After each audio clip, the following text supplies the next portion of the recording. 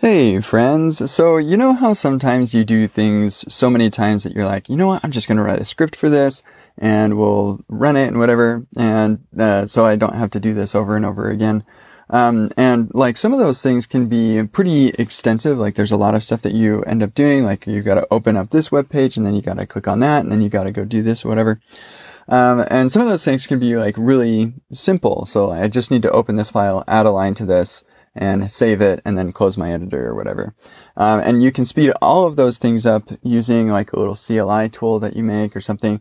And the value of this isn't necessarily in the amount of time that it saves you, but in the amount of context switching it saves you from. So you don't have to pull up your whole editor. You don't need to pull up this tab or whatever it is.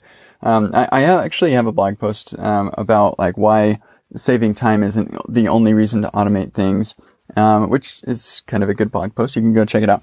But what I wanted to tell you about today was there's a much better way to automate stuff, especially if you're a Mac user. Windows support for this is coming eventually, but what I wanted to tell you about is this tool called ScriptKit by John Lindquist. So if you haven't heard of ScriptKit, it's sort of like Spotlight or Alfred or what's the thing on Windows that, like, you just hit the Windows key and then you can type something. But yeah, it's just this little key combination that you can execute anywhere, and then you type something and you can execute some little script that you have.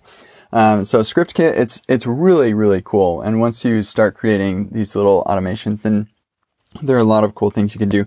And it has some really awesome APIs for accepting arguments and for prompting you for additional information. You can drag and drop files, all sorts of really cool things that I just strongly urge you to take a look at and see how it can improve your life. So one thing that I do is I have a script that will automatically update dependencies for all of the Epic React workshops. And so, yeah, I just run this script. It opens up 7 terminals for the 7 repos that Epic, or maybe 8 repos that Epic React has, and it updates all of the dependencies and then pushes that up automatically for me, and so that I can keep things fresh and quick, and it doesn't take any time.